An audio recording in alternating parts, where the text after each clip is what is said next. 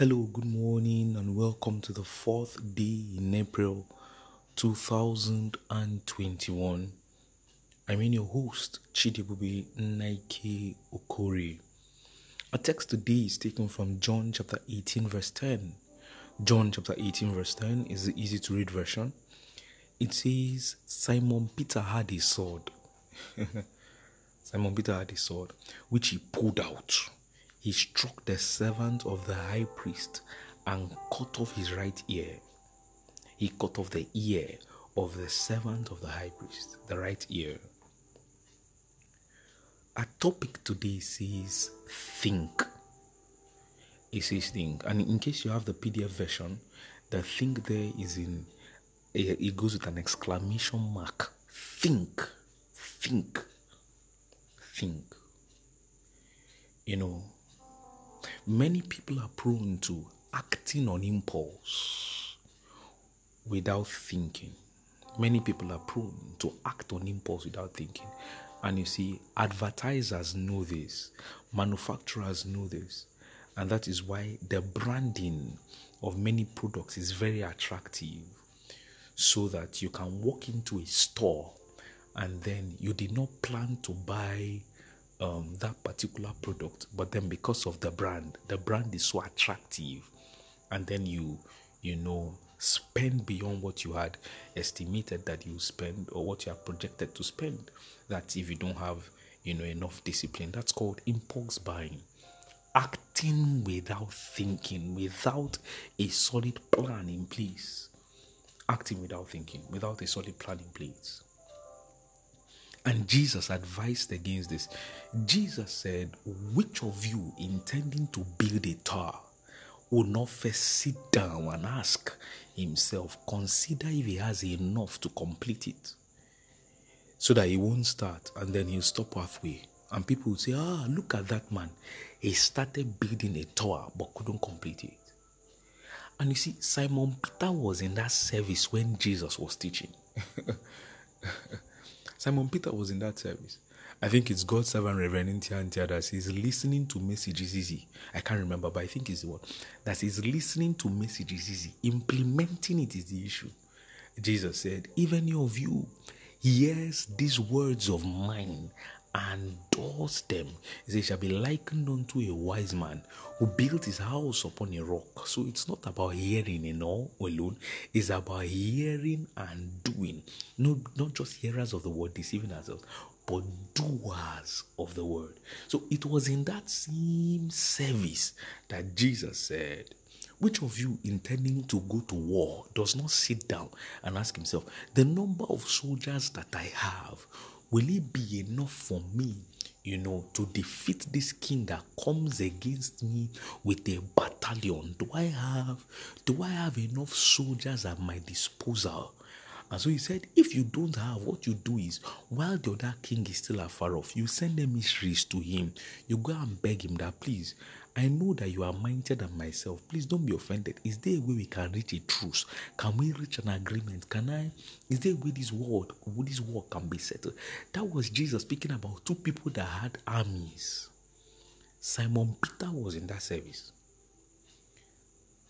And considering how vocal Simon Peter was, Simon Peter must have been saying, right on, sir, I'm with you, sir. I hear you, sir. Choke me word. But here is that same Simon Peter at the Garden of Gethsemane. He did not have an army. All Simon Peter had was a sword. Yes, he showed his devotion to Jesus.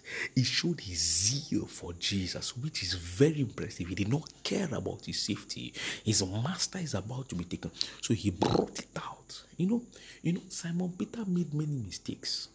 But one thing you cannot deny is that Simon Peter was one person that loved Jesus. He told Jesus, he said, you know I love you. And Jesus did not deny. He said, I love you.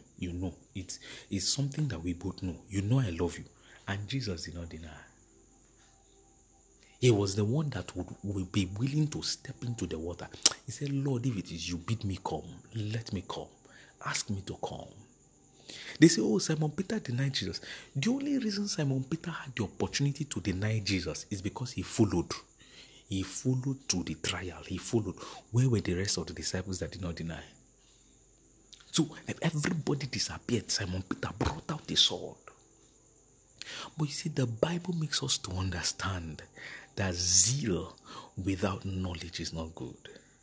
Zeal without knowledge is not good. It's not good that the soul be without knowledge. The zeal of my Father's house has consumed me, but wisdom is the principal thing. Therefore, get wisdom, and in all thy getting, get understanding. Zeal without wisdom has put so many people in trouble. Yes, they are zealous, but not very wise. Yes, they are zealous, but not very wise.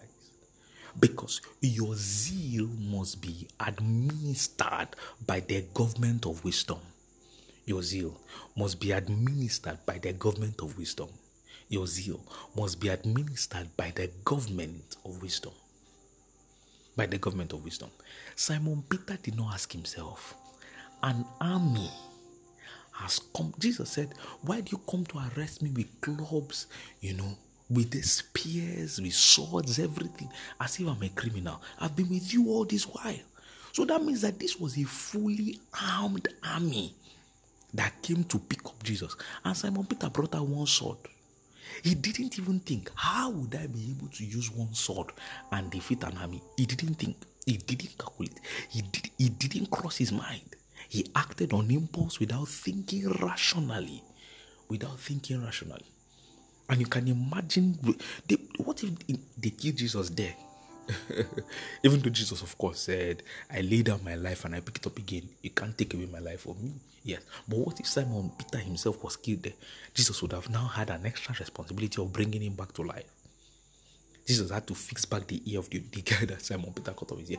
There would have been chaos there because somebody acted with zeal without wisdom. Zeal without wisdom. He acted on impulse. So it is important that we think our actions through before we take them. Don't just jump into something. Think your actions through. You want to start a business. Oh, this business is easy. Think it through. You want to get married. Think it through. You want to start a ministry. Think it through. You want to accept an offer. Think it through. Learn to subject your zeal, your passion, whatever it is, to the administration and the government of wisdom. Of wisdom. They bring a proposal to you. And this is how Ponzi schemes work. They bring a proposal to you. So, invest 5,000. You'll make 500 million.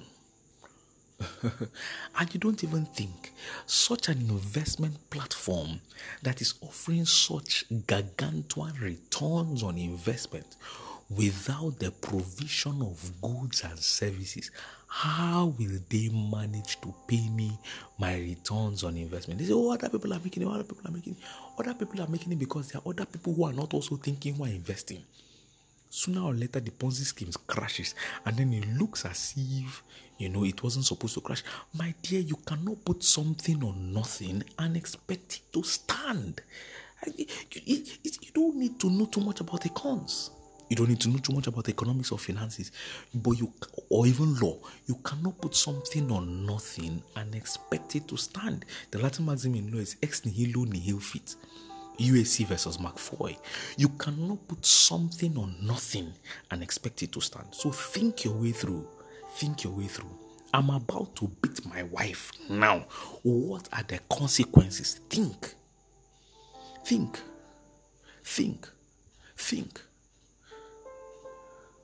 I'm about to cheat on my husband now. What are the consequences? Think. I'm about to sign a check in the office illegally. I'm about to make funds illegally. What are the implications? What are the implications for myself? What are the implications for my children? The Bible says, whosoever rewardeth evil for good, evil will not depart from his house. So someone has brought you into his organization and you are ripping off the organization, working against the organization. What are the implications? I pray for you that God will give you the wisdom that you need to think your actions through in the mighty name of Jesus. I said, I pray for you that God will give you the wisdom you need to think your actions through in the mighty name of Jesus. The last time you acted without thinking will be the last forever. You shall think productively and arrive at logical conclusions and act based on them and the leading of the Holy Ghost. In the mighty name of Jesus. Thank you, authority in heaven. In Jesus' mighty name we pray. See you tomorrow. God bless you. And don't forget to tell a friend about the Golden Apples Devotional Podcast. Don't forget to share the Golden Apples Devotional with a friend so that others can be as blessed as you are. See you tomorrow. God bless you.